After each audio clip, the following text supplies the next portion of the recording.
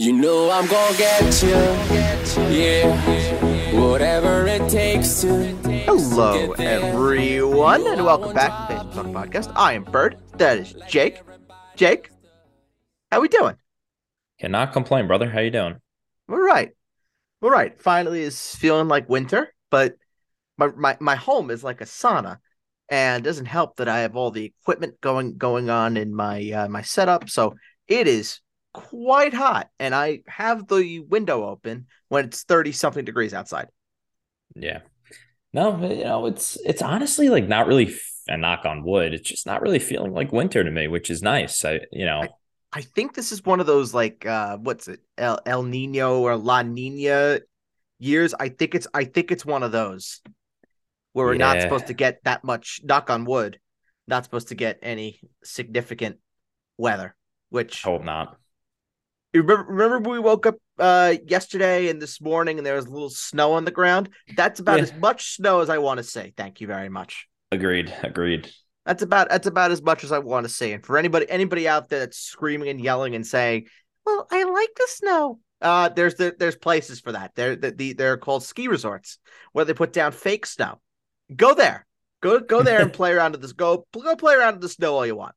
Agreed. Could not agree more, my man. But I also raise that point with the people that say that they love snow and they absolutely enjoy the snow. Those aren't the ones that are hauling ass and clearing out driveways. No. Nope. And they're not the ones that has to like probably drive somewhere in the morning or I can't stand the snow. No, I can't either. I can't either. It's absolutely horrific. So, what do we have today? A quicker show today. Jake and I are going to do Deep Sleeper as per usual. We have a Mount Rushmore, and this is really like the start of everything Super Bowl. And we'll have more on Super Bowl stuff in a minute. And then Adam and I, we recorded a segment for all of our soccer fans out there. We wrapped up the deadline day and the January window as a whole for the Premier League. So we'll have that spliced into the middle of the show. But before we get into Deep Sleeper, just a little programming note for our Super Bowl stuff for next week. Adam will be on Basement Talk Podcast where we will do a more general preview of the game, and we'll be talking about some other stuff on there. Basement Talk Podcast next week will not be strictly Super Bowl dominated, but Basement Talk Podcast Fantasy Show will be strictly Super Bowl dominated, as we will be talking about all of your betting stuff. So for anybody who is looking to place a nice wager on a nice wager or 2 or 5 on the Super Bowl, that is the show to listen to for next week. Jake and I will be doing that. So we'll be looking at all of your player props, all your game props, all your spreads, over-unders, money lines, everything like that. We will be covering next week on Basement Talk Podcast Fantasy Show. But this is the Basement Talk Podcast, and as we normally do, this is where we do Deep Sleeper. So, Jake, what's your Deep Sleeper of the week, sir? That the New York Knicks make headlines a week from today at the deadline. I don't know how. And I don't know when I guess next week, but the Knicks will find a way to make you upset next week. I'm pretty confident in saying that. Is it a deep sleeper, though, or is that just a fact of life? It could be a little bit of both. Depends how you look at it. The Knicks just pissed me off, period. Yeah, maybe trading 3 firsts for OG Anunoby. I mean, I don't know. Well, they're trying to curtail to my happiness because, as I said to you last night over text, OG Anunoby is an Arsenal fan, so maybe they know that. Oh, if we bring in OG Anunoby, maybe Bird will be happy. Maybe that'll be a way to get to Bird's heart, knowing that they brought an Arsenal fan into the building. Fair point. Fair point. I will side with him on that one. But giving up 3 first-round picks to do it? 3 first-round picks for an Arsenal fan. I don't know if I love that. Maybe they will find a taker for Evan Fournier. Or please pick me. Or Cam Reddish. Or Derrick Rose. Or Derrick Rose. Or maybe they'll find a way to bring back Taj Gibson. Or Reggie Bullock. Oh, yes. or going out and getting another rumored Knicks target, Saddiq Bey. They're what are they doing at the time? Genuinely. How do the Knicks just get linked to all of these C-level guards?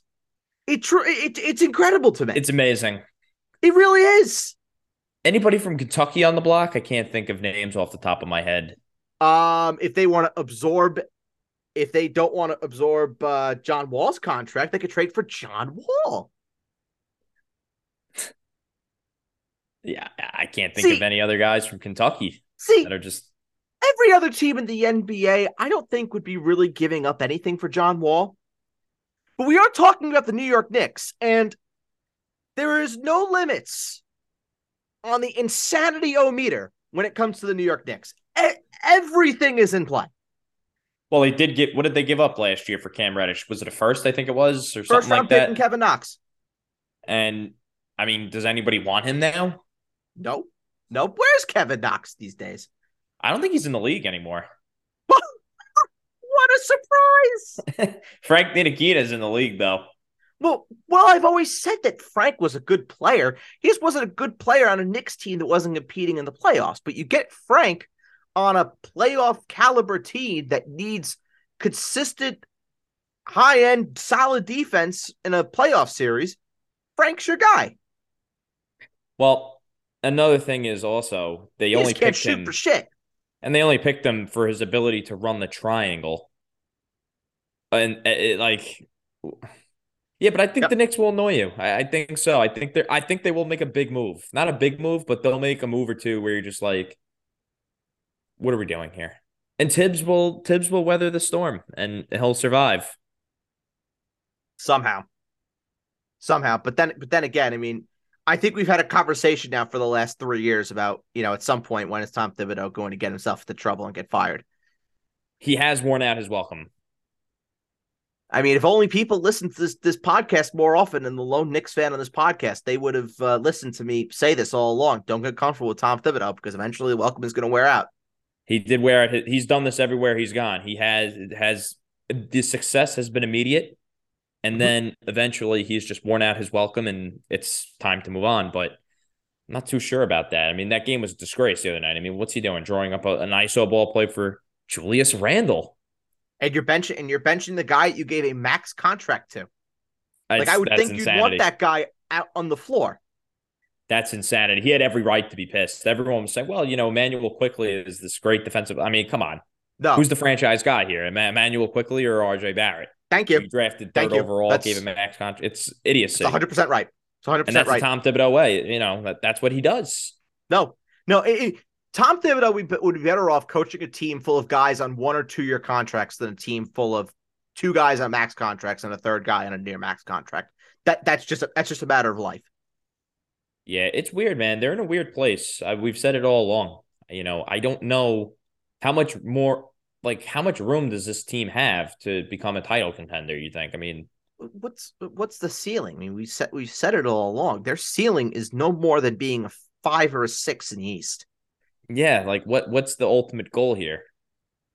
Their ultimate goal is to get into the playoffs and have a competitive first round series, but with the way they've been so hot and so cold, they're gonna maybe they get to be a 7 seed in the East. Then what's your prize? Oh yeah, you get to play Brooklyn, who you never ever show up against. No, I mean, they don't really show up against any. The only team they show up in the East against really is Boston. It's amazing to me. Yeah. That's the team they show up against. Everybody else, like Philly, they lose to, I feel like, a decent amount. Yes. Yep. They somehow beat the Cavs, but I don't really consider the Cavs as I kind of consider the Cavs a little bit like the Knicks, if that makes sense. Maybe a tier above the Knicks. They're a better version of the Knicks. Yeah, the Cavs are better. They're a better version. In a 7-game series, Donovan Mitchell would drop 50 at least twice in that series. Oh my God. Can you imagine that's the Knicks draw in the first round of the playoffs? Oh, get ready. Get ready for the absolute uproar. Yeah. But no, just keep your eyes on the Knicks. So we're talking about teams that could potentially piss me off. We're going to talk about a team that is pissing me off. That's the Dallas Cowboys. So obviously the coaching decisions that were made by probably Jerry Jones, for being really honest, firing Kellen Moore, Kellen Moore was then hired no more than a day later by the Los Angeles Chargers. And now who's the play caller for the Dallas Cowboys? No other than Mike McCarthy. It's going to be Excellent. Mike McCarthy. No, Jerry's already said it's going to be Mike McCarthy. Well, basically what happened was Kellen Moore they needed a fall guy. You always need a fall guy when things don't work out the way you want.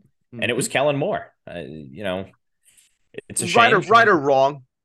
Right or wrong. I mean, it's done a good job, but I think if they went out there and got like another coordinator that was, an innovative guy, like let's think of some guys that were out there. I don't know. Todd Monken. I think Bieniemy would be great. Yeah, him. There's like Todd Monken out there. If he doesn't go back to Tampa, sure. Sure, yeah. I mean, I thought that Byron Leftwich was fine. I think he was the fall guy in Tampa Bay. I think he deserves another shot to be a coordinator somewhere. Joe Brady, even though Joe Brady seems to not be able to ace any sort of interview under the sun. No, well, also, I think what's going to happen, I think Ken Dorsey is going to be the fall guy if things don't go the way they want in Buffalo next year. Yeah, I agree. I think that's an obvious scapegoat. And I think they kind of have some type of handshake agreement with Joe Brady if that happens. Yeah. So if they were going in a different direction, okay, yeah, I understand that. But what's the point of, what I'm saying, just to go with Mike McCarthy calling plays? I don't know. Yeah, I get it. But at the same time, I don't. Because I think you would want him just coaching the team. And it's like if that is a call from Jerry Jones, right? I feel like with Mike McCarthy and anybody that's a head coach of the Dallas Cowboys, we saw this with Jason Garrett. You want to make sure that your head coach is out of the firing line as much as possible. And when Jason Garrett was calling plays, he was in the firing line more than anybody. He did it as offensive coordinator. He called the plays, cool. Then he did it as the head coach. It wasn't an unmitigated disaster, but he was caught in between the crossfire more times than not. Mike McCarthy is going to be in the same boat, and eventually, look, if the Cowboys, if they manage to go 12-5 next year, 11-6, they make the playoffs, but then they can't get to the conference championship game again, or they get knocked out in the wild card, whatever it may be. Does Mike McCarthy have a job? Well, Jerry's been very patient with coaches. Because really, Jerry wants stability. He does, but I think that, honestly, now, I don't know. Do you think Dan Quinn stayed behind because maybe he was told, hey, if it doesn't work out, we're going to consider you to be the head coach? I think it's definitely possible. I don't think Dan Quinn was going to get a job. I think that's what that was all about, if that makes sense. I think it's definitely possible. Because clearly he wasn't going to get the Denver job. No. But would I mind Dan Quinn as head coach of this team? No, I wouldn't mind that. There'll be other options out there next year. You would want somebody to get the most out of Dak. Well, right. I mean, obviously, my choice would have been Peyton. That would have been my choice. It could be Kellen Moore. No, God, no. What is Jerry going to do without another Boise State Bronco in the building? No, I don't know. They might have to draft one. They definitely did scapegoat him. And you ask Kellen Moore, he's got a way better job now coaching the Chargers with Justin Herbert. Yeah. And also that coach is going to be gone after next year too. I mean, he could be the head coach in waiting with the Chargers for all we know. Absolutely. Yeah. If he gets on with Justin Herbert and Herbert loves the guy and Brandon Staley gets fired like he should have been, and yeah, Kellen Moore could be the next head coach of the Chargers. Absolutely. And it's interesting now with Sean Payton going to the Denver Broncos. Where is Jerry going to turn to if it doesn't work out with Mike McCarthy? That's exactly my point with the whole Dan Quinn thing. There's really no other big name out there for coaches, right? I mean, who is there anyone that could come back? I mean, I can't think of anyone. No. Like maybe if the Rams nosedive again, maybe he's going to retire though. Take a break, you would think. I would think. I don't think McVay goes from one job to the other. I don't. No. I think an interesting one might be Pete Carroll. See how the Seahawks do next year, but I think he's really old now, though. Yeah, that could be. Does he really want to pick up, move, start over again at what is he, like 80? Right. Right. Yeah, outside of that, man, I can't think of any big name coaches out there, really. I mean, Um, I have Now one. here's the Well, I have two. what I was going from to the say college ranks. I was going to say either Harbaugh. Either Harbaugh, nah, John. I don't see John as nah. I think Jim maybe, I think but if the Ravens Jim and Jerry are not going to get along. polar opposites, polar No, yeah, opposites. But Jimmy Johnson and Jerry were polar opposites too, and look how that ended up. but I'm just saying though, I don't think Jerry No, wants another personality like that. I think Jerry needs somebody that's going to yes him to death, and sure, at the end of the day, it will be Jerry's call. sure. So I don't know, man. It's maybe Bruce Arians if he wants to get back into coaching. I wouldn't mind that. I don't know, I want. but I do want. I do want a rah rah guy. Mike Tomlin. Sure. Hell yeah. I mean, I don't know, man. Jerry, There aren't that many options. Like we were saying, there isn't that stone cold guy where you're like, oh yeah, if Mike McCarthy fails, there's the guy. There's no, the guy that you go and get. He doesn't exist. he does not exist. Maybe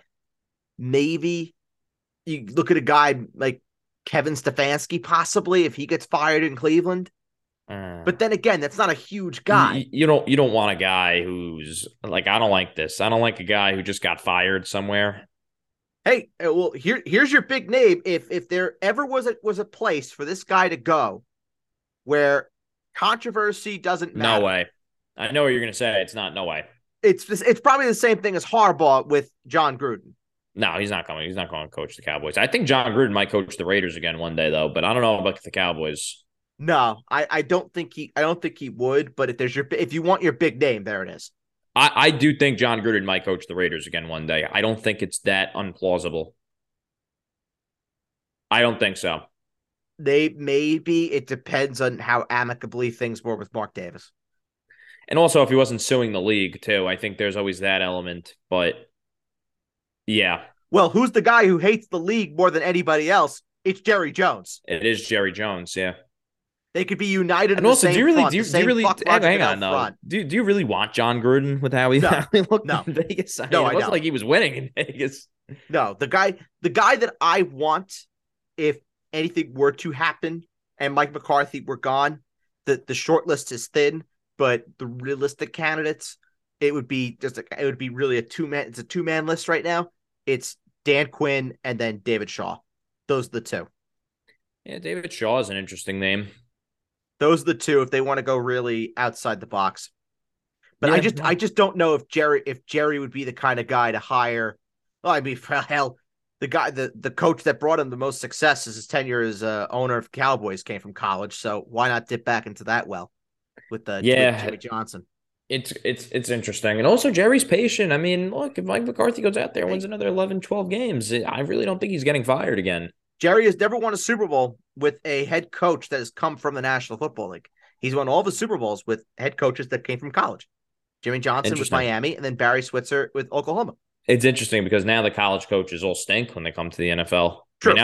outside of Pete Carroll, who really didn't start in college, if that makes sense. He was an NFL guy and then went to Right. college. There's no guy that's come from college. They've all stunk. I mean, Matt Rule stunk. Cliff Kingsbury Yep. stunk. I mean, Harbaugh was pretty good, but he never won. Um, Right. Chip Kelly stunk. Like these guys stink. Yeah, there aren't Urban Meyer. Urban, oh my God, who could have Yeah, seen that coming? yeah, the poster boy of stinky Yeah, college coaches in the National Football League. There it yeah. I is. mean that really, whoosh. I mean, yeah. There's nothing. There's nobody else that I'm thinking about. I mean, Matt Campbell was always rumored to come to the NFL. What happened to him? I feel like he just fell off Right. the face He of the he earth. fell off the face of the earth. Well, what if here's one if you want just speculating for what could happen with this team hiring a new GM and the coach existing. I think he's an unbelievable coach, and I would love him in Dallas. What about Mike Vrabel if he loses his job with Tennessee? I think Mike Vrabel has more power in Tennessee than Yes, the new I do too. GM. I do too. So, yeah, I mean, that would definitely make sense. But I don't see Mike Vrabel losing his job. Nah, I don't I don't see either. it. I don't either. I don't think the season was on him. I think John Robinson was that fall guy there, He was the fall guy. and And also the quarterback situation, too. I mean, dreadful, dreadful. dreadful. I mean, with Ryan Tannehill, what were they, like the number 2 seed in the AFC for a long time? With And then Ryan Tannehill. Tannehill and AJ Brown, who John Robinson traded for nothing. Well, no, even the start of this year, you know, Oh, they sure, started, they sure. started off great at the start of the year, and then Tannehill got hurt, and And faded into oblivion. Yeah, that's true. That's true. quarterback that couldn't throw. I mean, That's true. All right. So that is Deep Sleeper. We're going to go into talking with Adam. And we'll be talking about all of the transfer deadline day tidbits, information that you want to know. So, Adam, take it away. Well, thank you for that transition, Bird. You are quite welcome, sir. How are you? Let's talk about the Premier League and deadline day. Very exciting stuff. And I mean, well, there's one thing that's really not exciting with my club, but we'll get there. We'll get there in a second. Oh, we'll get there. We'll get there. This was it was the most money that was ever spent in a winter window ever in the Premier League. That's number one. Number two, Chelsea have just made a complete farce of FFP and of all spending. Because did you know that if you take Chelsea's summer and winter spending, combine them, it's roughly about 600 million pounds, roughly. That is more money than teams in Ligue 1, Serie A, Bundesliga, La Liga have spent combined. They have spent more than 4 leagues put together. That's crazy. It's a joke. It's an absolute joke. We tried to tell you that FFP is a joke and that it's actually just there to keep the small clubs down. But my thing with Man City is, originally the spending was ridiculous, but now that you have your shit settled, you only spend what's coming into the club. Like, okay, you spent 70 million on Haaland, but you got 60 and change for Raheem Sterling. You got 30 and change for Zinchenko. You got 45 and change for Gabriel Jesus.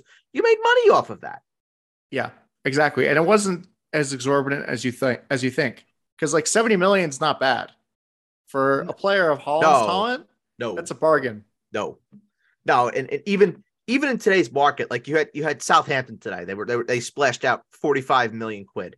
It just in the day together. That's nothing. It's crazy. Unless you're on the red side of Manchester, they just burn money like it's going out of style. Well, I mean, they're doing that in the blue side over in West London. That's besides the point. That's besides the point.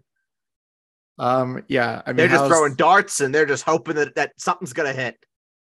Sounds like a certain club that play in Old Trafford that I can think of. Oh, Harry Maguire, why not? Paul Pogba, sure. Jadon Sancho, why not? Fred, fuck it. Sure. Yeah. Aaron Wan-Bissaka, sure. Well, listen, Aaron Wan-Bissaka is actually a pretty solid player for them. Considering the recent news, I would take somebody of Aaron Wan-Bissaka's caliber, even though he plays right back. Yeah, though. We'll get there. We'll definitely get there in talking about Man City, and of course the other team in the title race. Yeah, well, actually, we're starting with that other team. And I wonder what team that is. Well, we're in alphabetical order, so take a wild guess as to who is up at the top in alphabetical order, and who will be the top in only alphabetical order by the end of the season. That would be the mighty Arsenal with the gold Premier League trophy. Yes, that club. Yeah.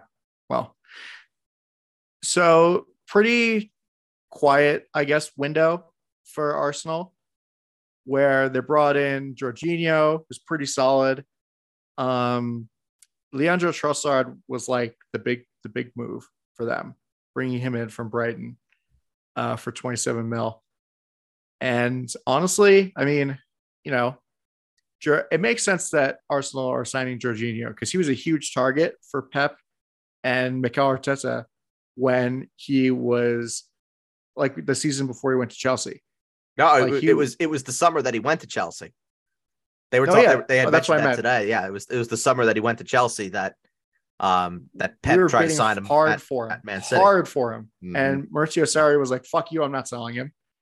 Yep. And then they ended up going to Chelsea, and then Arsenal tried to sign him in 2020, and here we are. Here we are. Yep. We get Jorginho, but it's crazy because it was after the original top two targets with Trossard and Jorginho, we missed out on the preferred targets. With Trossard, we wanted Mykhailo Mudryk, who went to Chelsea, and then with Jorginho, we wanted Moises Caicedo from Brighton. Didn't end up getting them. Had to settle with Trossard, Jorginho, and Jakub Kiwior from Spezia. And it's interesting because there is this discussion going on about what would you rather have? Would you rather have that one flashy signing, that Mudryk or that Caicedo? You can only have one of them.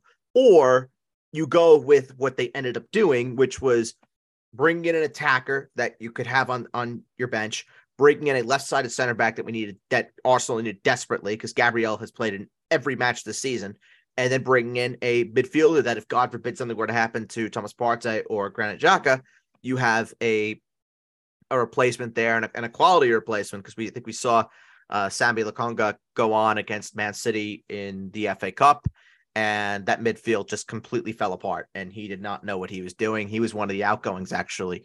Today went to Crystal Palace on loan. So Patrick Vieira is going to work his magic, and he's going to come back. He's going to be the new Vieira for the Arsenal midfield. Vieira is a fucking gooner. I have tears in my eyes.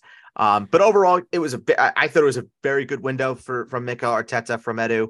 And it was what was, I think, needed just to add more quality and depth.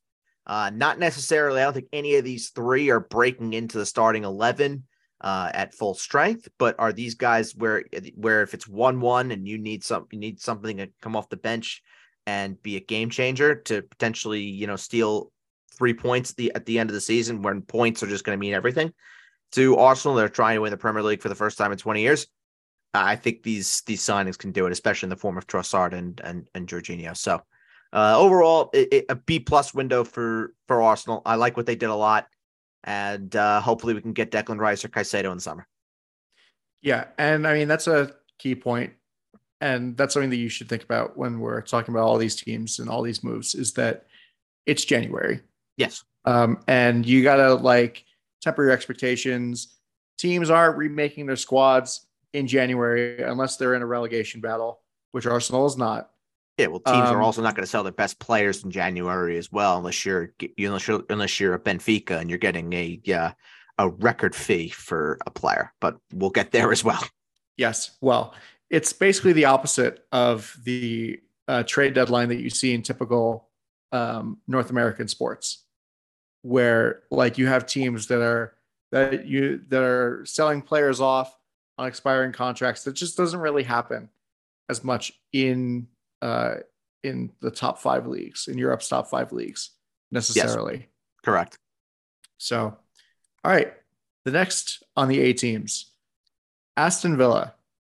Not too crazy.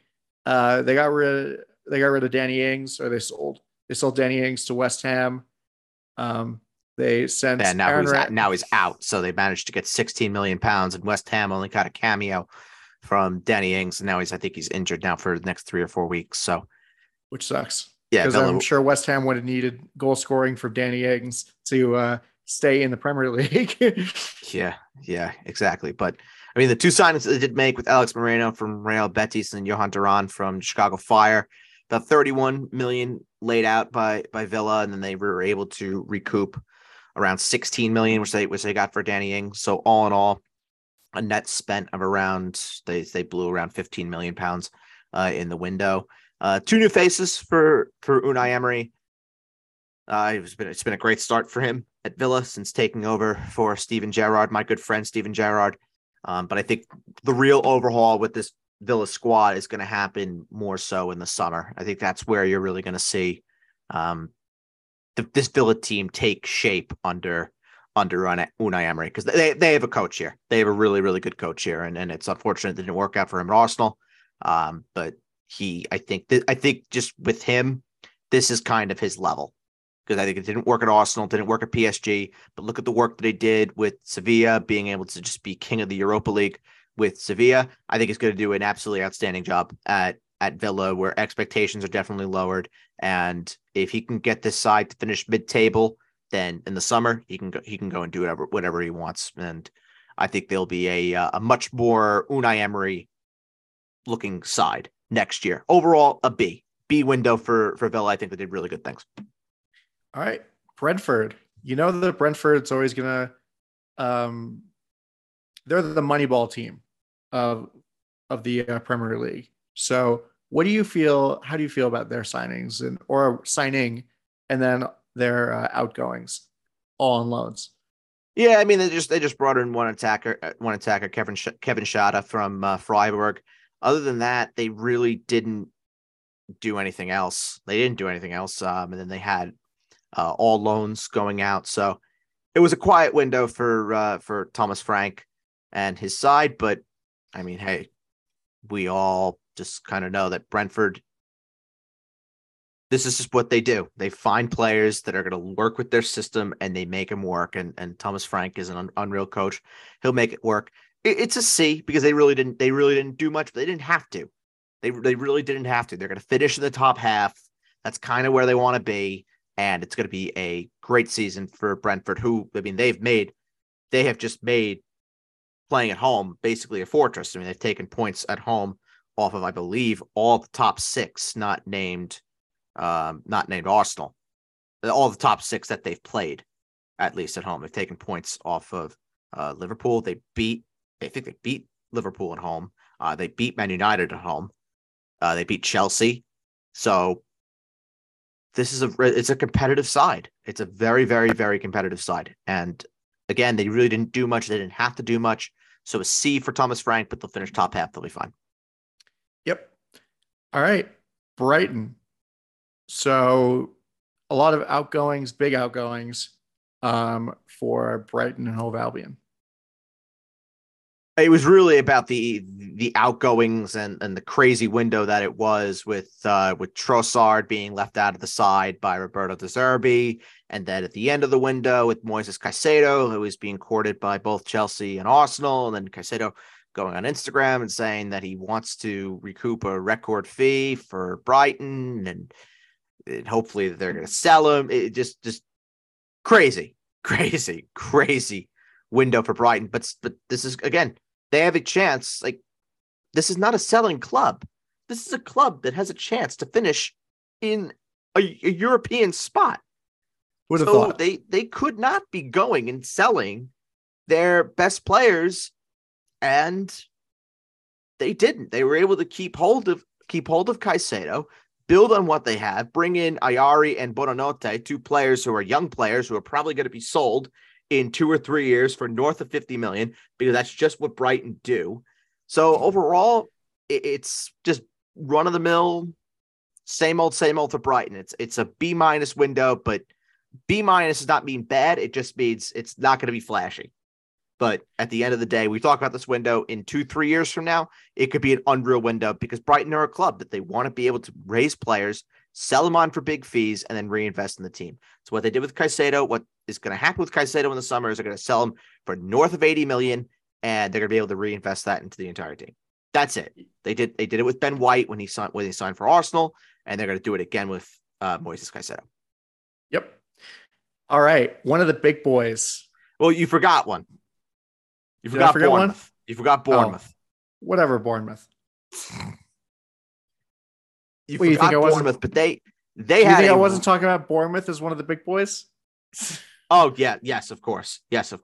No, they had large club, Bournemouth AFC. They had I thought a really, really good window, and a lot of their big business came on the final day. They made 3 signings on deadline day: Dango Atara, Ilya Zabarny, and Matthias Vigna.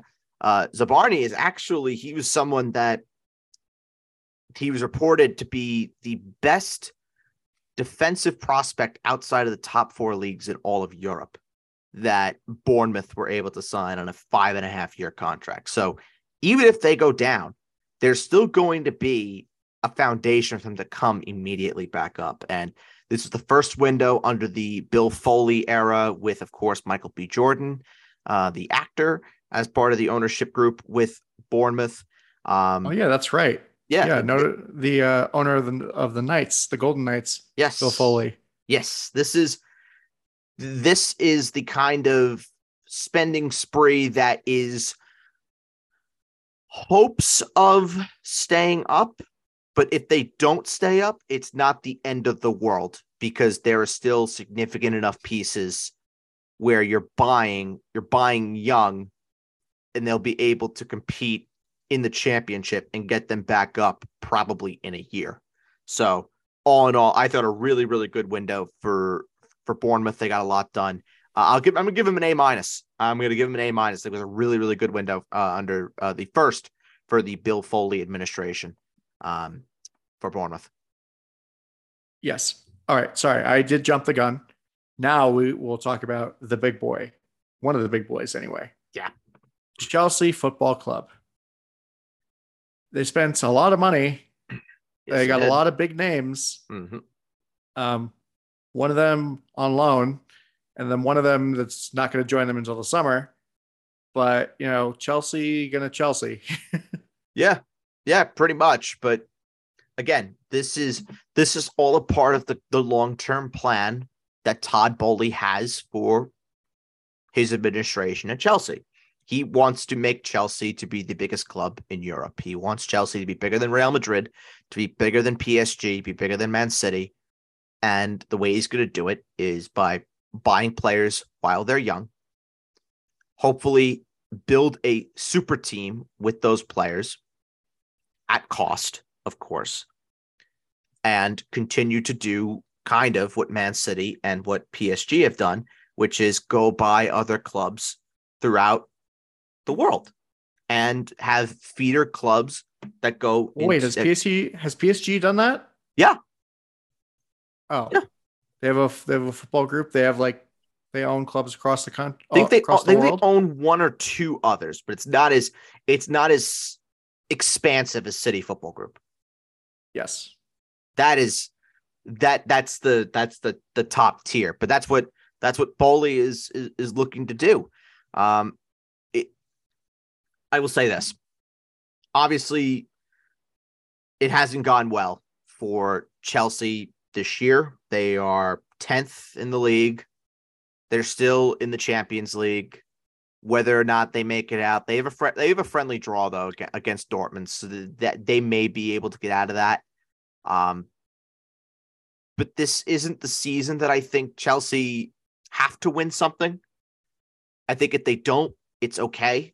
But with the amount of money that they have spent in the summer, the amount of money that they've spent in this window, and the amount of money that they're probably going to spend next summer as well, you have to kind of think that if Chelsea are not at bare minimum competing for top 4 next year, you could be going to a whole new project with Graham Potter at the helm, and he can only be that manager for a year. Because with the way they're spending, they should be competing for the league next year. It's not going to happen this year because of just how bad the start's been. But next year, they have to be competing at the top. Otherwise they're going to have to hire somebody else, I would think. Well, plus the financials won't work out if they don't, with the money and everything, and they need to go far in the Champions League either this year or next year, or this year and next year, really, to make the money work out with all of the spend and all these players. And I feel like this is kind of like a panic button move for them, where they're like, man, we suck this year. We need to get all these great players. I mean, Christian Pulisic is injured, so we're going to sign Joao Felix on loan.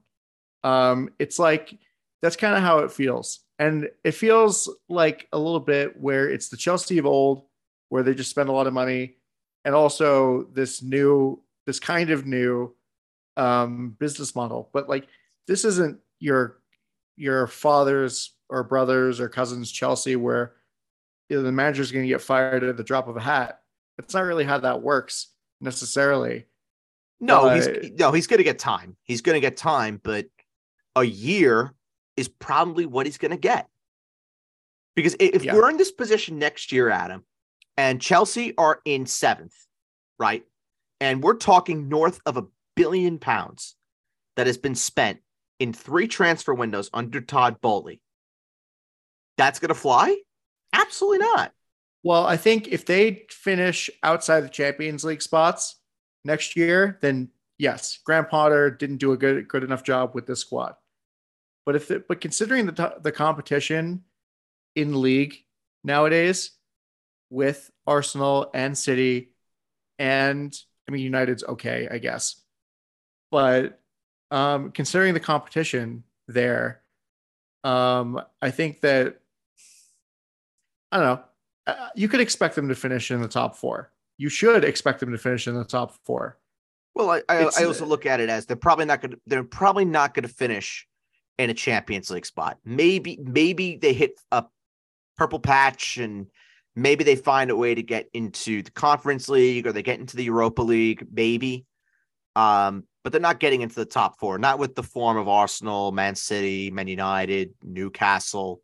They're not going to get into the top 4. But is there a way that they secure European football? Yes, there is. There is a chance. Well, this is more next year. If they do it, but next year's a whole different story because you're going to have to be able to recruit potentially without European football. You're going to have to be able to recruit and do all the business that you're going to want to do if you're Todd Bowley, and do it competing with Liverpool, who knows where they're going to be. We'll talk about them in a minute. Arsenal will probably be the Champions League. Man City, who will definitely be in the Champions League.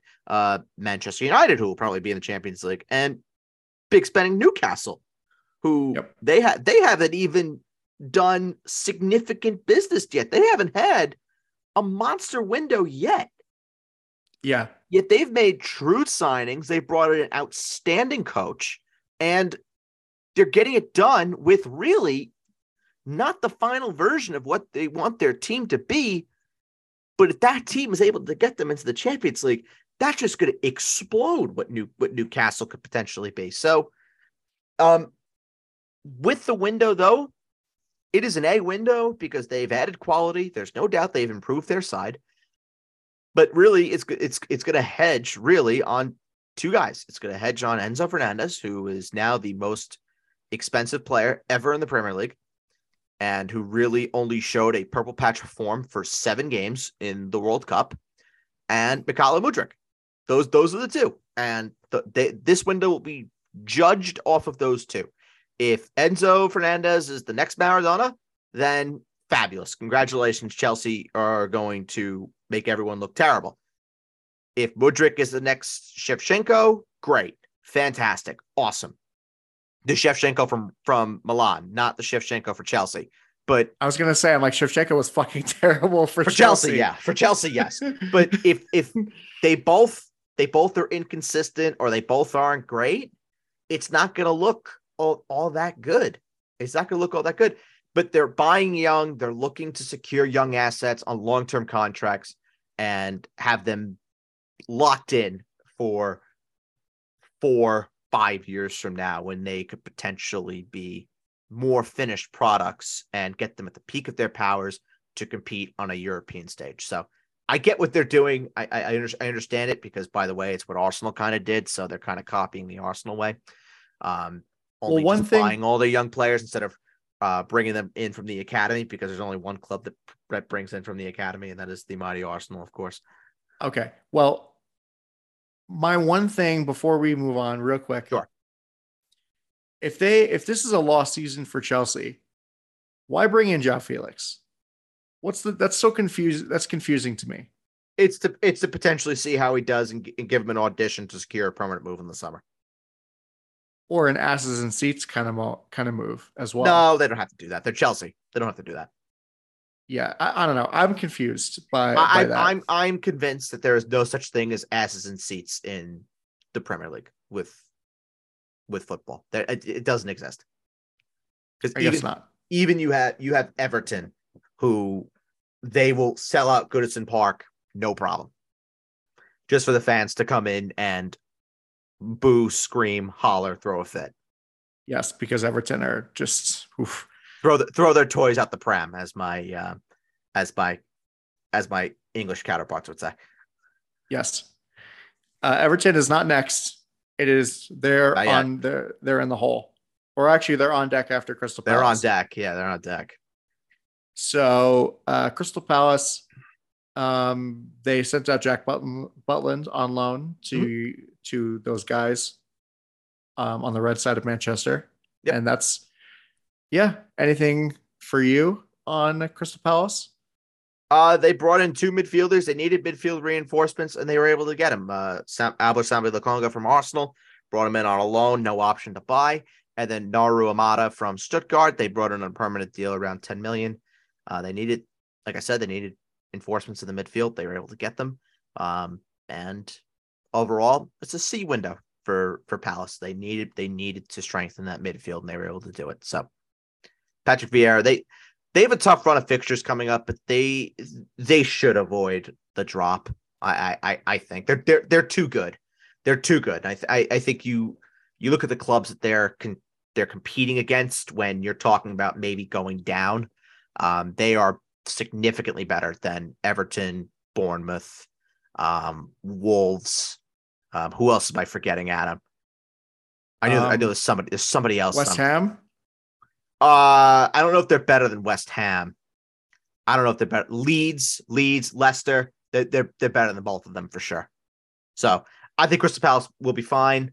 Vieira is a genius. I love him desperately, and he's the next manager in waiting for Arsenal in case Mikel goes to Barcelona when they realize Xavi is a fraud. But that's neither here nor there.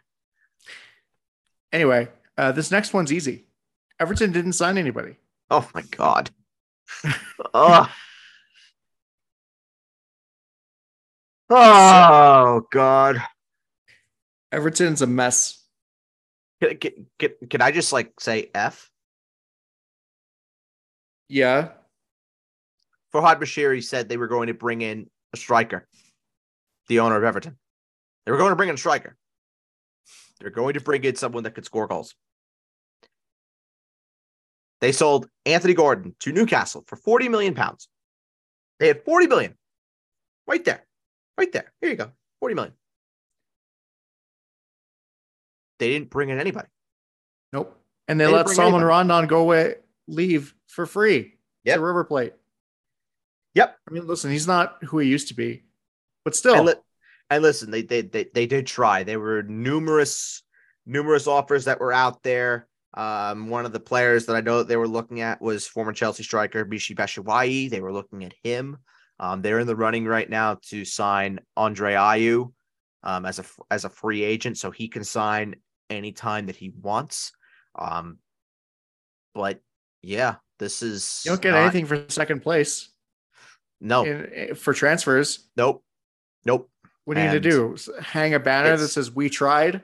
It's a toxic environment at Everton right now. I mean, you have the summer signings that they brought in; they just haven't worked. Frank Lampard's gone. You have fan protests going on against the board. Anthony Gordon, who caused a bit of a fuss, who I really don't think is all that. That's neither here nor there. Was sold. He wanted out, and they allowed him to go. It's a disaster. It's a disaster. F. A terrible window for Everton. Yes. Fulham. Only a couple signings for Fulham. Or a couple things for Fulham. Yep. A couple signings for Fulham. They also had to convert Shane Duffy from Brighton. He was there on loan. They had to convert his loan to a permanent deal to ensure they could fit in Cedric Suarez with his loan coming in from Arsenal. So Shane Duffy is another one that is making his move permanent at Fulham. They also bought Sasha Lukic from Torino, midfielder. They wanted to go and potentially make a move for Sander Berge of Sheffield United. That didn't work out when Sheffield United, I think, quoted him at around 25 million pounds. So that wasn't ever going to happen. But I mean, Marco Silva's done a great job with Fulham, and I think you look at the summer signings that he's made that have really impressed. João Palhinha has been an unbelievable signing in midfield, and he could definitely be in line for a move to a bigger team. Andreas Pereira has moved from Manchester United, and he's been sensational. And Willian, who would have thought? I Who would know. have thought after it crashed and burned at Arsenal, Willian has picked it all up at the other team in the west side, on the west side of London. So, Well, also, who thought that Marco Silva, speaking of guys who rehabilitated their careers in the Premier League, Marco Silva, yeah, like he got relegated with Hull, got fired. What did he get fired twice by Wolves? I think. no, he was fired by Everton. Oh, what I feel like, did he get? Wasn't he? Oh, are you thinking of Nuno? No, I'm thinking of somebody else. But he did get fired by Everton as well because he was pretty bad in the Premier League with Everton. You're thinking of Watford. I am thinking of Watford. Yes, He got fired twice, right? By Watford? once. Or once? Yeah. Once. Got fired by Watford. I always get those two confused. Well, you're also thinking of the other yellow team, Hull. No, I know. Well, I said He Hull went before. yellow. He went from Hull to Watford. Both are yellow. Well, actually, Hull's orange, but still. It's a it's a shade of yellow, Adam. No, it's not. Yes, it is. Yellow's a primary color. Their kits are similar to Wolves. I'm trying to help you. Hull's are, but not Watford's. I'm Anyway, trying to help you. Okay. Never mind. But anyway, Marco Silva, what's what I was saying. Marco Silva has rehabilitated his image in the Premier League Yes, yeah. for sure. Mhm. Let's not let my poor memory get in the way of the original point.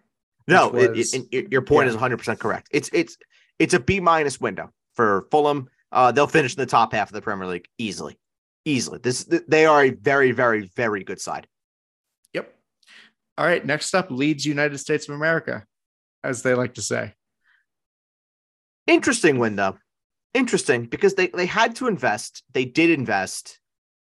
Jesse Marsh has come under a bit of pressure for lack of results, but they're playing good football. That's the thing, is that they look good, but they're just not getting the results. So they end up going and signing two defenders, Max Wilber from RB Salzburg, Jorginho Ruder from Hoffenheim.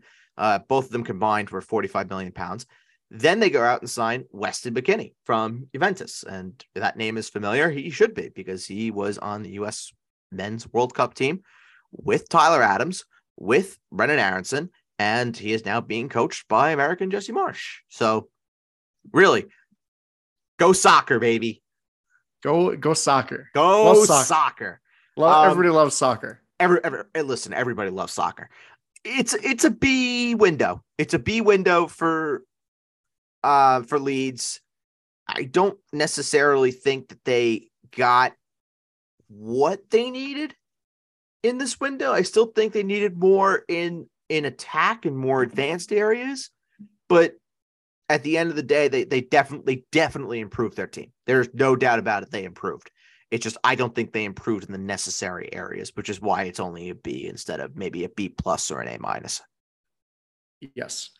All right. Next up, their relegation mates in Leicester City. Yeah, and they absolutely had to go and invest in some sort of striker addition to help take the goal load off of Jamie Vardy and Harvey Barnes and company. And they did. They brought in Victor Christensen from FC Copenhagen. They actually signed Nathan Opuku. And if you don't know who that is, he was, as of about a month or two ago, was playing for Syracuse. I know. I was like, Syracuse University? That is, yes, Syracuse University, upstate New York. So brought him in. He was immediately loaned out to a side in the Belgium First Division. But oof, I think they what got a crazy turn of events. You get signed, you play soccer at Syracuse, You get signed by a club in England, and then you get sent to Belgium. Yeah. You ain't kidding. It's a C-, honestly. I still think they needed to do more, and there was some talk that maybe Cagliari Sionchu was going to leave and join Atletico Madrid, but the move never materialized and looked like he's going to join Atletico Madrid in the summer anyway. So it's a C- window. It really just comes down to Leicester making sure they avoid the drop and being able to rebuild the team in the summer, because they're going to have holes. There's sharks that are circling around James Maddison. He's been linked with moves to Chelsea, moves to Newcastle, moves to Man City. Then Yuri Tielemans is a free agent at the end of the season, and he's been linked with Manchester United. He's been linked with Arsenal. So there's definitely going to be change coming with Leicester in the not too immediate future. But for now, Brendan Rodgers has got to do one thing and one thing only, and that's making sure that they stay up. And if they're able to do it, that would be a very successful season for Leicester. So C-, but if they're able to stay up, they'll be able to reload again in the summer. Yep. All right. Liverpool, they made a big signing with Cody Gakpo, as everybody expected. I feel like he was linked with them for a while, right? This one kind of came out of nowhere. Really? Because he had been linked to Premier League clubs, but I never saw anything with him and Liverpool. I mean, this came off of his impressive form in the World Cup. We all knew he was going to get a big move eventually, but I don't think anybody knew it was going to be that quick after the World Cup that Liverpool would just get in there and sign Gakpo. And even though Cody Gakpo, he's going to be a good player for Liverpool. And I know all the jokes around Darwin Nunez right now. And yes, they are very funny. They're very funny because he's a flop. I enjoy seeing Darwin Nunez struggle because fuck Liverpool. But in all seriousness, he'll be fine. He'll be fine. I mean, I would much rather have a striker that's not converting his chances versus having a striker that can't get chances. I think those are two different problems. One you could fix, the other one you can't. But the area they really had to improve was in midfield. I mean, that midfield has been a nightmare for Liverpool this season. They've just been carved open, and they're about to take on Real Madrid in 2 weeks in a round of 16 tie in the Champions League. Good luck to them, because they currently don't have a midfield that's good enough to really compete with any side in the Premier League. I mean, they have a midfield that is relegation worthy. That's just how bad that midfield has been for them this season. They need the reinforcements there. They're hoping that it's going to be Jude Bellingham. But honestly, I mean, does Jude Bellingham really want to go to Liverpool if they're not in the Champions League? No. Like, I don't know why he would.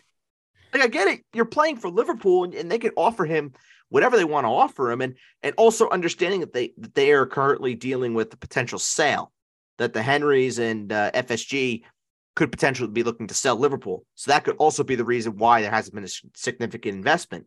But does Bellingham really want to go to Liverpool if they're not playing in any European competition?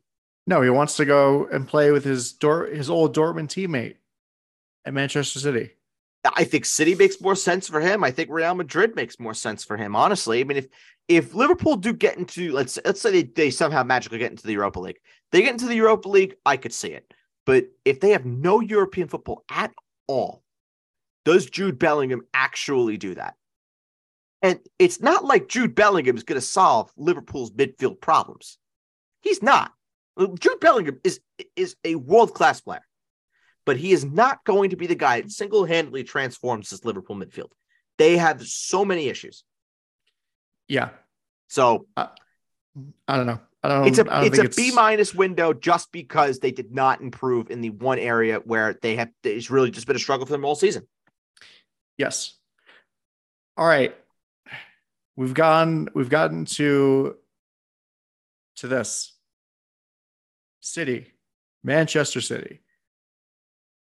I don't know what to say about what happened with João Cancelo, because there have been some reports.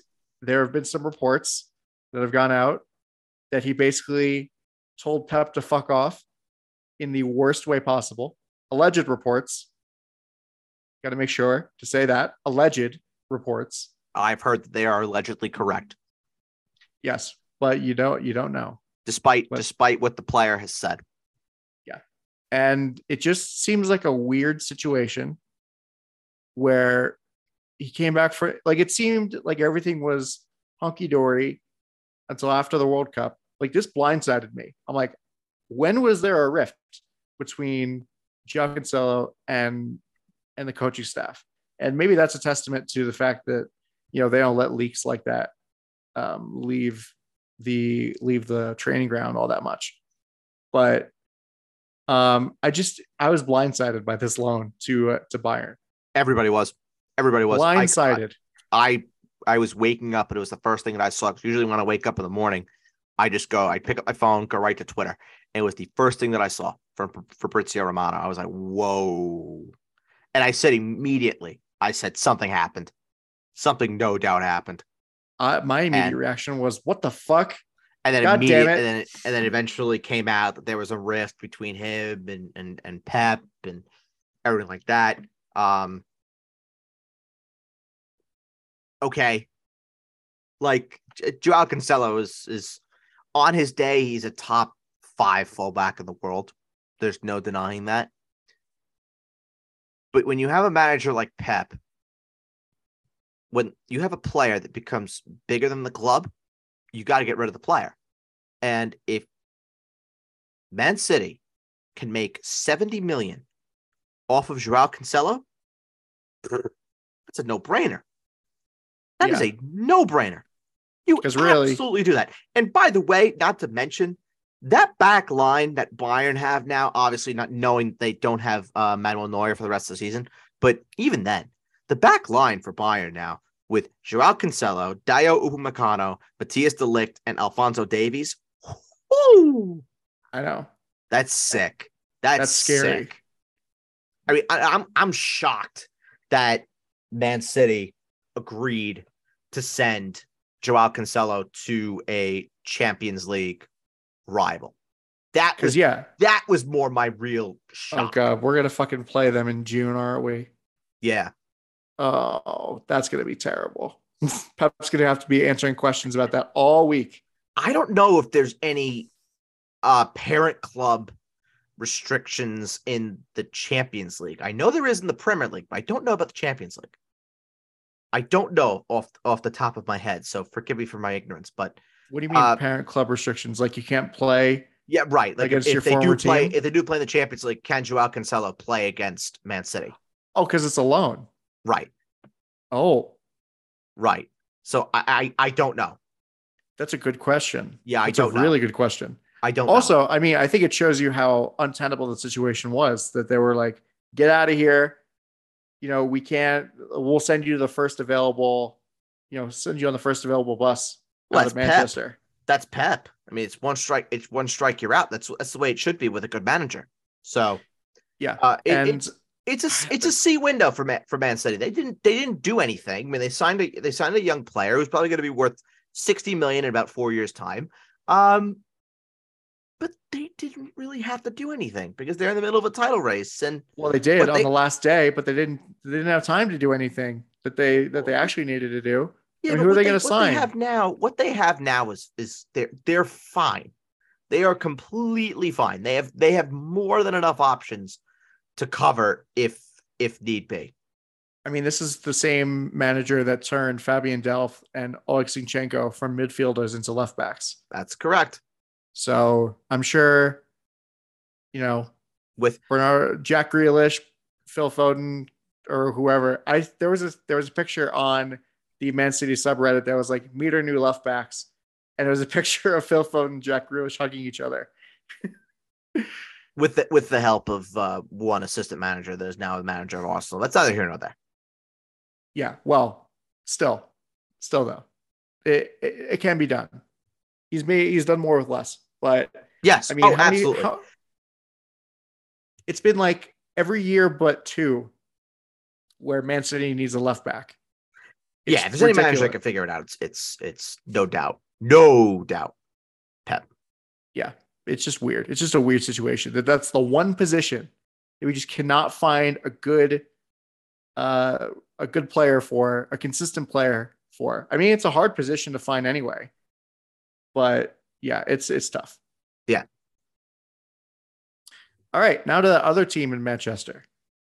So they let Cristiano Ronaldo. That's the big story is Cristiano Ronaldo leaving For on sure. free. Yeah, for sure. But they still did sign Marcel Sabitzer, which would have been a great signing like 2 years ago.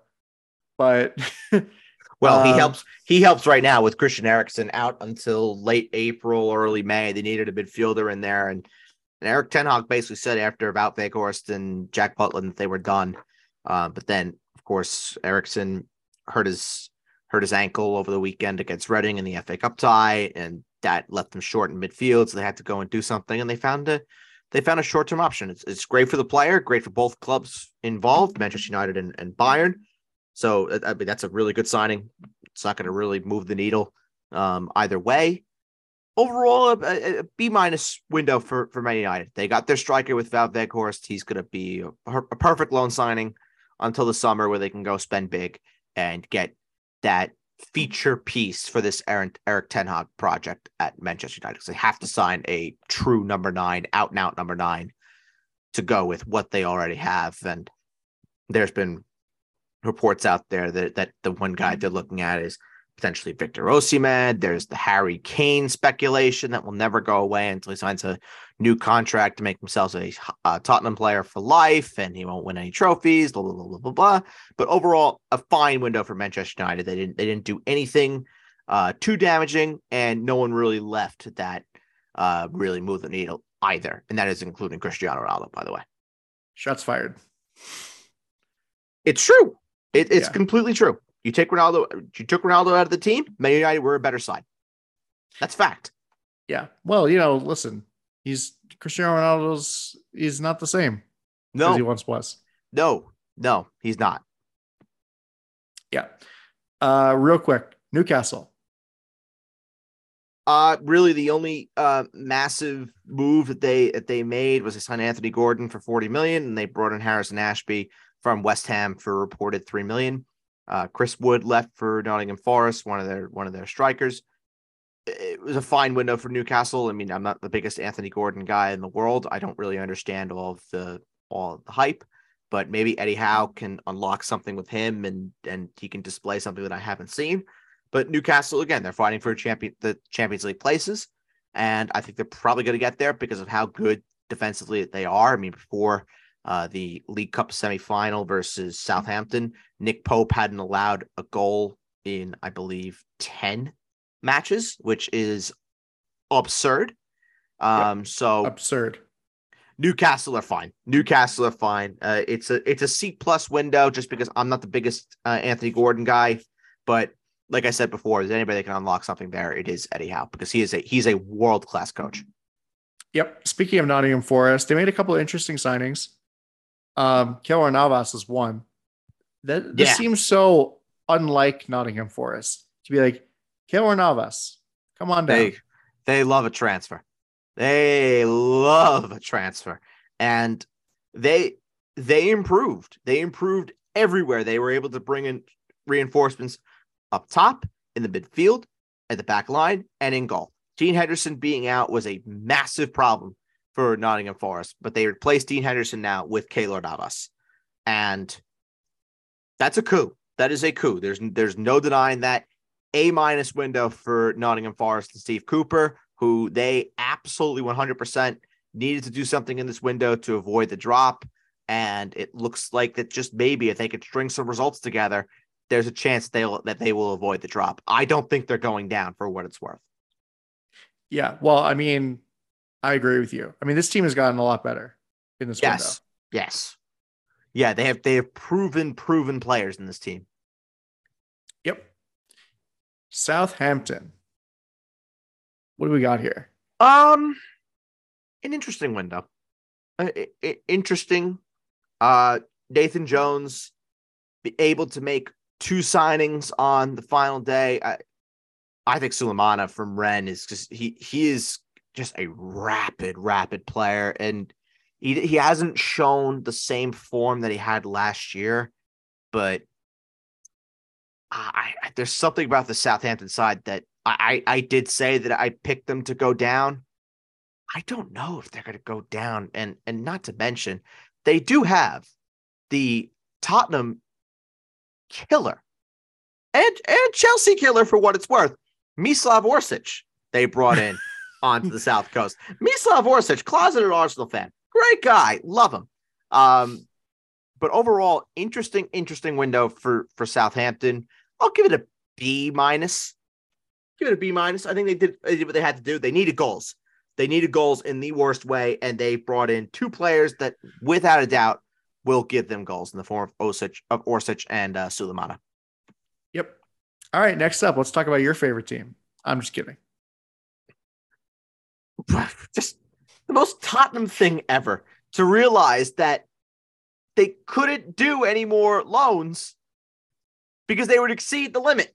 They didn't know the limit existed, so they had to cancel Matt Doherty's contract so he could just go sign with Atletico Madrid at a free. The most classic Tottenham thing I've ever heard in my life. But Arnauto Juma from Villarreal, good signing, good winger. He'll bring pace, be super direct.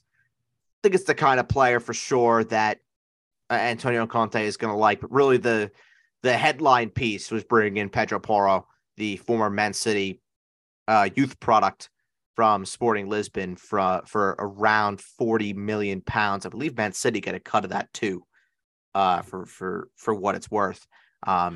Good bit of business. That's a classic Antonio Conte fallback. Someone that is rapid, can get up and down the wings, good with the ball at his feet, can also defend, put in a good tackle. Good window for Tottenham. I feel like, though, there's going to be some supporters out there. They're going to say, we want more. We want to see more investment.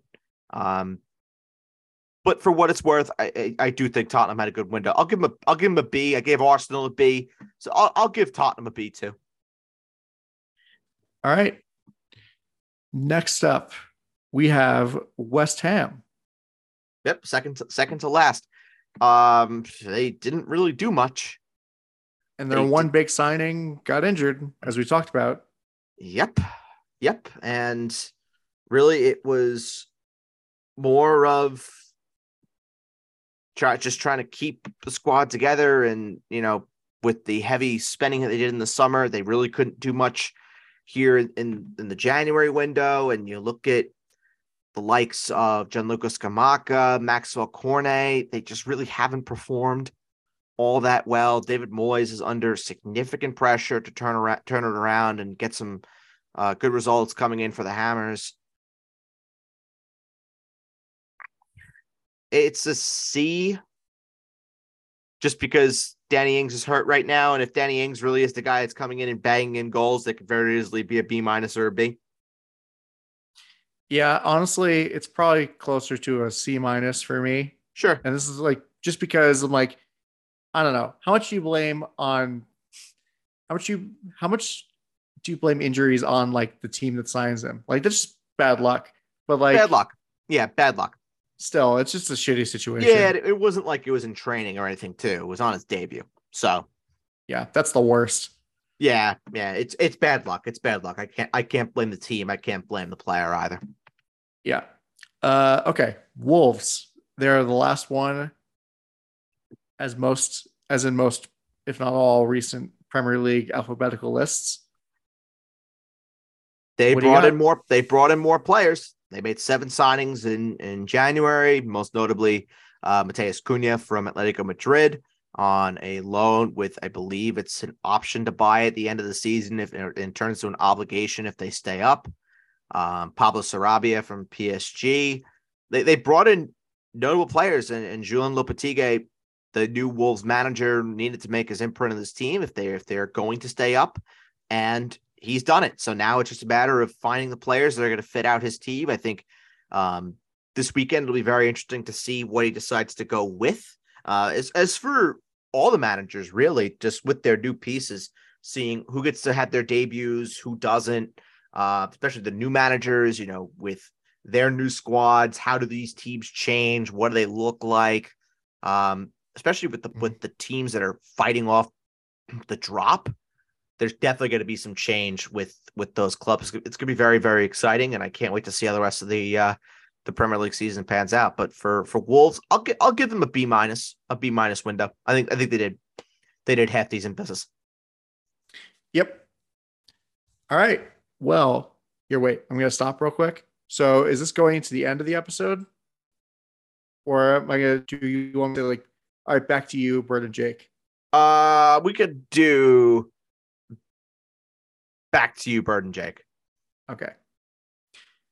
All right. Well, that's been fun talking about the January window, and back to Bert and Jake for our regularly scheduled programming. And we are back. Jake, how did you enjoy that segment? Was it riveting? Did it inspire you? Super inspirational. Oh, I'm so glad. I'm so glad. So, thank you to Adam for his assistance with the segment for the show. And now we are going into the last segment that we are going to be doing, and it is Mount Rushmore. And to kick off our Super Bowl week coverage, we're going to be doing Super Bowl quarterbacks. So it's not necessarily quarterbacks that have won a Super Bowl. It is more quarterbacks that have been in a Super Bowl and have performed in a Super Bowl. Fair enough. I mean, I'm really going with guys that I've seen in my lifetime. Like, I'm not going all the way back. I mean, sure. I think a real cop out answer to say like Len Dawson in Super Bowl one. Give me a break. Give me a break. That's laughable. Like Johnny Unitas, Bart Starr, Joe Namath, right? Joe Willie. Like, I mean, you could say Joe Willie, and I would not question you. Oh, he did guarantee it. So I would give you that leniency. Soul to the devil. I mean, really, sold the franchise's soul. He did. Sold it. He did. That's your guy. Now all we need though is just somebody to wear number 12 to just break the curse, man. I'm telling you, if we get somebody in here wearing number 12 since Joe Willie, the franchise could be restored. Until then, we're cursed. Or until you fire Rob Saleh and bring in somebody else. It's really a quarterback. I mean, No, it's a quarterback. It's a quarterback issue, and you'd have to solve that. Otherwise, Mr. Saleh could be looking for a new job next year. Hey, if Mike McCarthy does get fired and Dan Quinn is promoted to head coach, we have a defensive coordinator opening in Dallas. Rob Saleh would look great. Yeah, in blue and white. I still think they can get number 12 though, man. We'll see. So Jake, I'll give you the floor.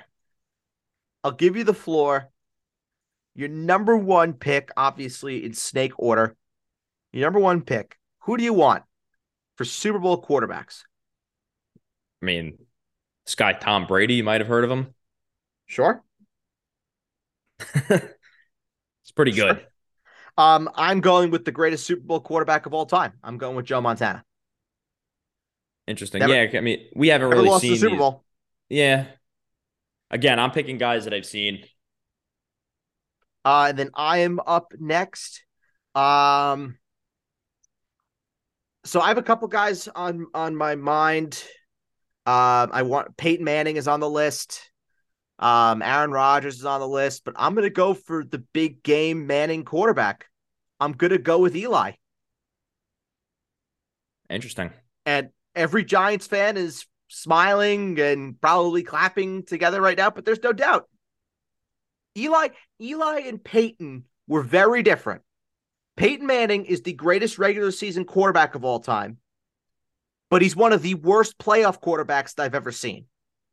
Eli is a mediocre regular season quarterback, but is one of the best postseason quarterbacks of all time. Yeah.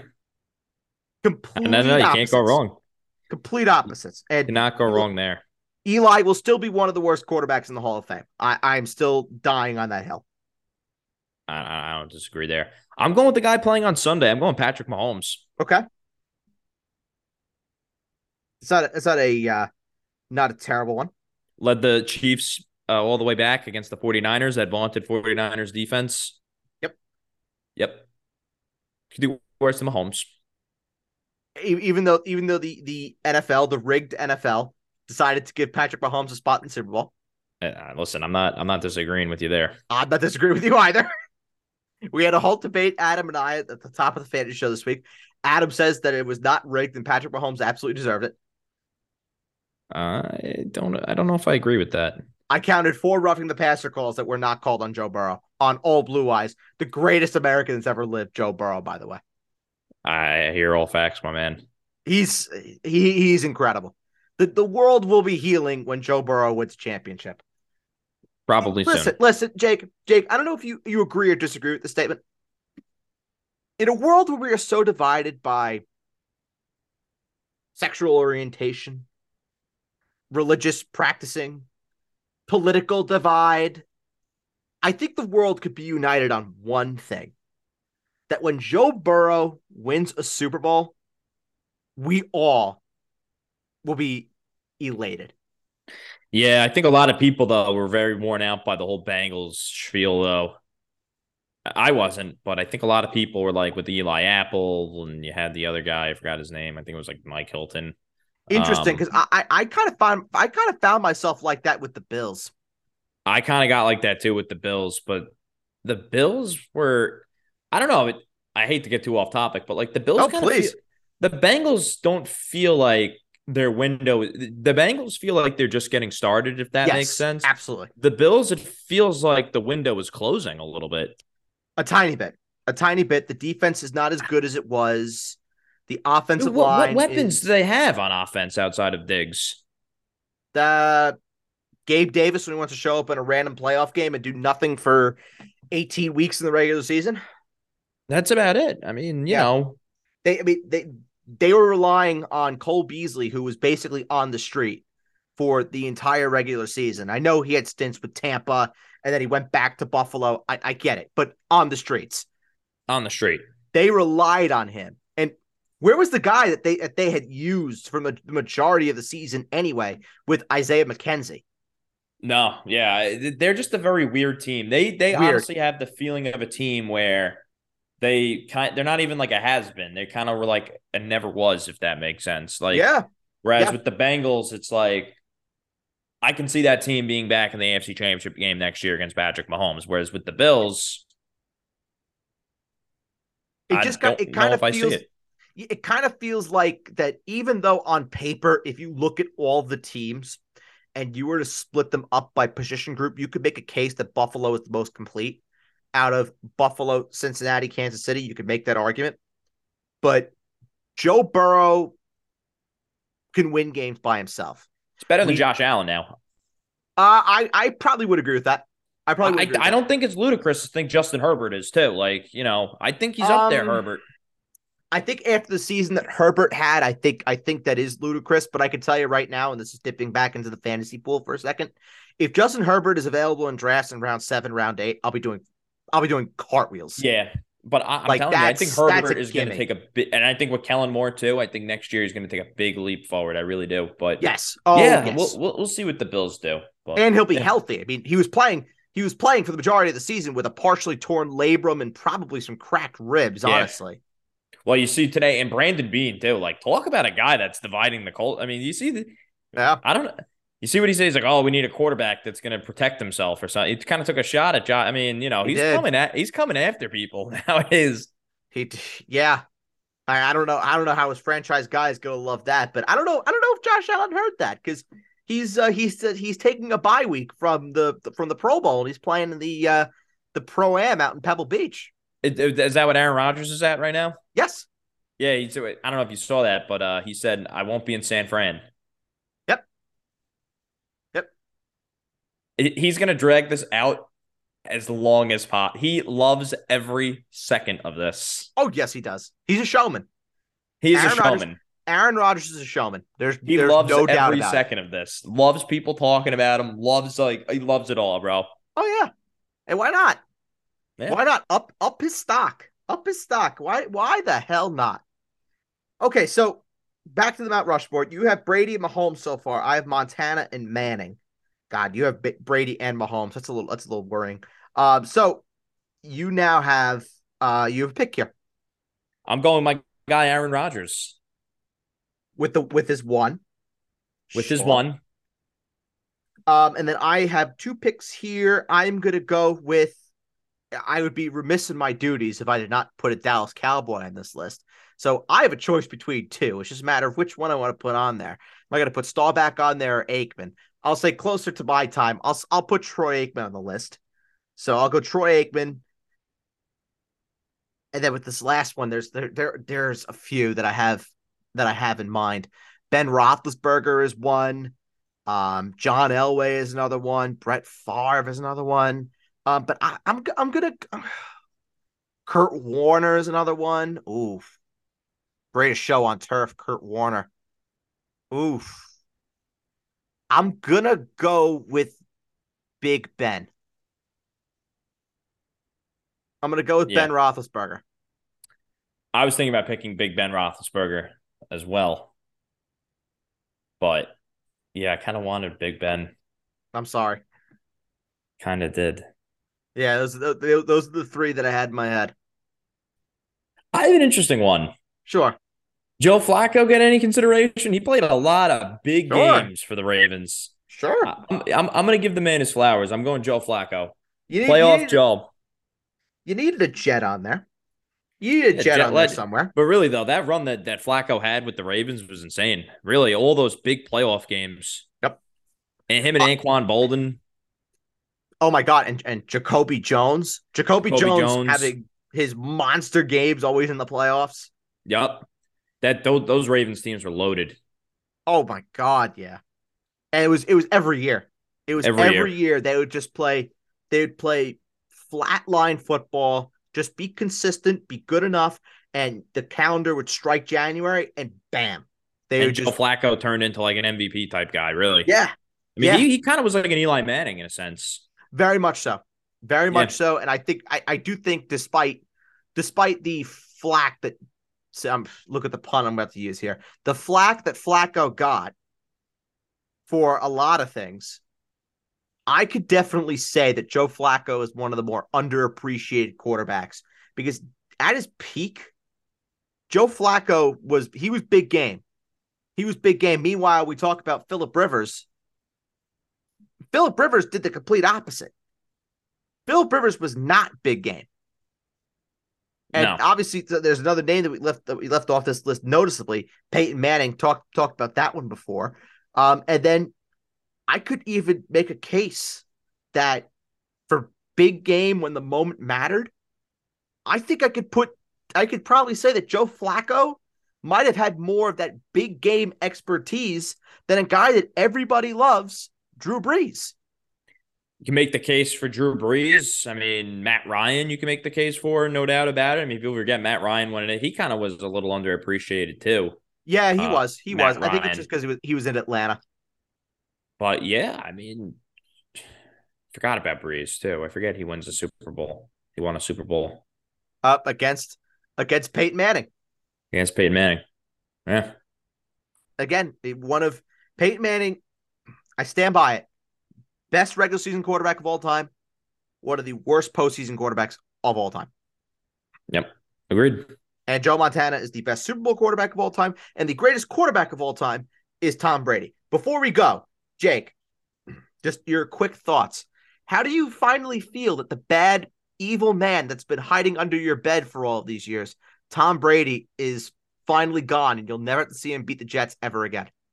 I'm surprised. I thought he would be a San Francisco 49er. I thought he was going to give it one more year with the Niners. They need to win. He wants to win one more. He always wanted to play for the 49ers. McCaffrey, Debo, Ayuk, Kittle, Trent. Like, this is a loaded football team. I thought if they would have got Tom Brady to come out and play one more year, I thought they would have been significant favorites in the NFC. So I was surprised, but maybe there's some stuff going on off the field that we don't know about, and maybe Tom wants to get his family back, or who knows, or maybe Tom wants to keep his wits about him and not really suffer, because once you get older like that, those hits become a lot more violent. We don't know how they feel. So yeah, I was definitely surprised, though, to say the least.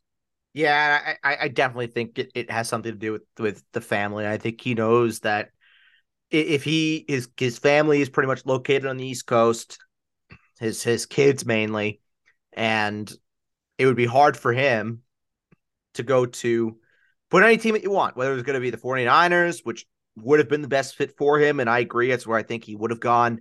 Or the Raiders.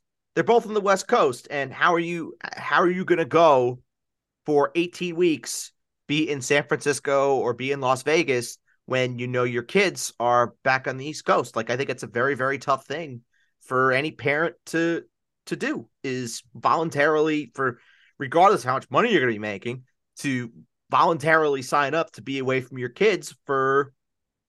Gets to San Francisco in July. He's there July, August, September, October, November, December, January.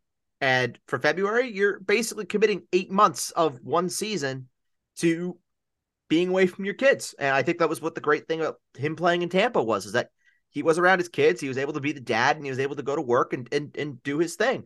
Now that is not a possibility anymore, now that wouldn't go back to Tampa, the options were definitely limited. And it came down to, if he was going back to Tampa, which wasn't going to happen, go back to New England, which wasn't going to happen.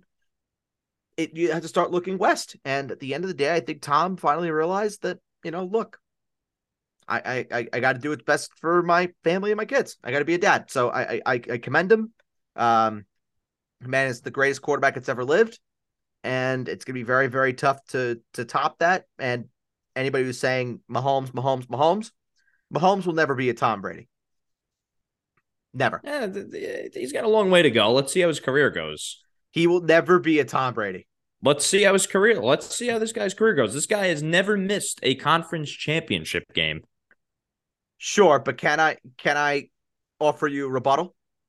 Oh, well, I just I don't think that's like a closed book, if that makes sense. No, I think it's not a closed book, but what I'm saying with that, he's not going to be a Brady. Brady was no doubt, the best quarterback in the National Football League for 17, 18 years. No doubt. With Mahomes, I don't know about that. Who would you, at which point? I don't know. I thought Aaron Rodgers was probably Aaron Rodgers was more talented than Brady. Yeah, but Brady was the better quarterback. There were more results with Brady. You sure about that? Positive. Just do the rings. Do the rings, man. Yeah, but listen, I'm not a big rings argument type person. Like, bro, I'm not either. Like, but in terms of like looking and playing the quarterback position, like Aaron Rodgers is a better quarterback than Tom Brady. Oh, absolutely. I'm on the hill that Aaron Rodgers is the most talented quarterback I've ever seen with my own two eyes. I was, until I saw Patrick Mahomes play. See, I think the jury's still out for that one too. That's dude. Come on. For me, I know you don't like the guy and all, but like, come on. I'm not going to base it off of. I've seen so much more of Aaron Rodgers off of Mahomes. Is Mahomes far off? No. He's not far off. But the whole point with Mahomes versus Brady was no doubt that guy. Mahomes is the best quarterback in the National Football League right now. And there's no doubt, my man. No, there is. There's zero. Who's even close? No. Let me finish. There are people that will say that, Mahomes, yeah, sure, but you still have Burrow, you still have Josh Allen, you still have Aaron Rodgers. There's so many options that you could compare Mahomes to. They did the same thing to Brady, especially with Rodgers. You had Rodgers, you had Brees, you had Roethlisberger. They did the same thing with Brady. Mahomes is no doubt. Who said Roethlisberger was better than Brady? Well, he was in the combo. No one even said that Josh Allen was better than Mahomes. Nobody said Burrow was better than Mahomes. There was a point. Who are these people? Absolutely. Nah, dude, these people don't exist. Absolutely, there are people that have said Josh Allen is better than Mahomes. Well, they were wrong. Clearly. People were saying last year when Joe Burrow knocked Patrick Mahomes out in the AFC Championship game that Joe Burrow no doubt was better than Patrick Mahomes. No. I mean, those people's opinions, I just don't value that. It's been Mahomes, bro, since he's been the starter. You have a choice to not value those opinions, but those opinions were stated. Well, people could have said that about Brady too. Like, it's the same argument. Sure, but at the end of the day, we're talking Tom Brady is no doubt the greatest. No doubt the greatest. Now he is, absolutely. But when it's all said and done, I don't know about that. We were talking about Tom Brady as the greatest when he was in his 30s. Okay. I mean, how old is Patrick Mahomes? He's a year older than me, so he's 27. Okay, well, could win his second Super Bowl this year. He could have three. I think he will have three Super Bowls before he's 30. And that's kind of on the same trajectory as Tom Brady, right? I mean, See, I guess I'm kind of spoiling what I was going to say next week. I don't think the Chiefs win this game. I think the Eagles win this game. well, listen, even if they lose this one, I mean, you don't know. You know what I'm saying? Like, this guy has never missed the conference championship, bro. Like, No, that is it's crazy. He's never played a road playoff game. yep. Like, that is unheard of, bro. And Yeah. they play in the best division in football, arguably. Well, that's another point that I was going to make. Coming into the year, it was, oh, you have the Broncos that reloaded. The Chargers should be good. The Raiders. Are the Chiefs done? No. The Chiefs Yeah. just ripped off a 13-win season and with the number one seed, got the bye, and those three other teams didn't stand a chance. What Mahomes has done is incredible. The consistency is ridiculous. But eventually, and this all goes into the whole Mahomes point, the Chiefs also are going to have a problem when Mahomes, because right now they're in a great spot. They're in a great spot with Mahomes' contract where they're not paying him a significant amount right now, and the cap hit is minimal. But with Mahomes' contract, the further on we get, the more significant the cap hit is. Well, the cap is going through the freaking roof. It's going through the roof. Too. I think it's going up 16 million. I think it is. It's going to be like $300 million by the time Mahomes is in his 30s. It may be. I think it will, especially with all this new TV money. You have Amazon coming in. The salary cap is going to be, and I'm pretty sure like as we evolve here, the luxury tax is going to become a thing. Oh, sure. The money is just money will be no object moving for that. That's why now I think is the time to really ink these quarterbacks the deals, because once we expand the cap, the luxury tax, like then you're going to be paying. You know, yeah, I mean, Rodgers is the only quarterback in the league that's getting $50 million annually. I think that's going to be pretty commonplace soon enough. And now look at Lamar Jackson. Lamar Jackson wants his fully guaranteed deal, which I don't know if he's going to get that, but yeah, it wouldn't come from me. No. You can't. No. You can't. Unless you're in Atlanta. Unless you're an Atlanta Falcons that desperately needs a long-term option at the position. Jets too. Then absolutely. Then absolutely go ahead, do it, and get your Michael Vick 2.0, and you can do your photo shoot at the unveiling, have Michael Vick there with Lamar Jackson. They could, dap each other up, all that, and have it be all nice and peachy. But if you're a sensible franchise like the Baltimore Ravens, you can't do that. Yeah, I don't think the Ravens are going to do that, but I think Lamar will eventually come to the realization it's just not happening for him there.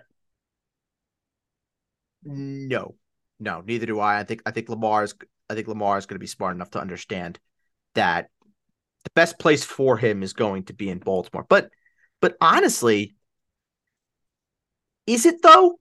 Is him staying in the AFC the best option? They're going to use the tag on him. I get it. But yeah, wouldn't you want to be in the NFC? I would want to go to the highest bidder, me personally, but sure. Yeah, I guess. Sure. I mean, whoever's going to pay the most? Yeah. I think Lamar's made that very clear that he just wants to get his bread and then play some ball. Yep. Yeah. Well, that's going to be it for this edition of the Basement Talk Podcast Fantasy Show. Whatever the hell this is, Basement Talk Podcast. Jake, thank you as always. Thank you, my man. This is a spectacular show. Great program. New York Knicks, the bane of my existence. And I'm not going to vocalize how I'm feeling about the Philadelphia Eagles winning the Super Bowl. It pains me to say it, but yeah, I think the Eagles do win the Super Bowl next week. But we will have more Super Bowl coverage for you next week. Adam and I will be recording Basement Talk Podcast Fantasy Show. Basement Talk Podcast will be recording on Tuesday. That'll be in your inboxes Wednesday morning. And then Jake and I will be recording the Basement Talk Podcast Fantasy Show on Thursday. That'll be in your inboxes on Friday. Before we go, I wanted to do this. Jake, we haven't done this in a while.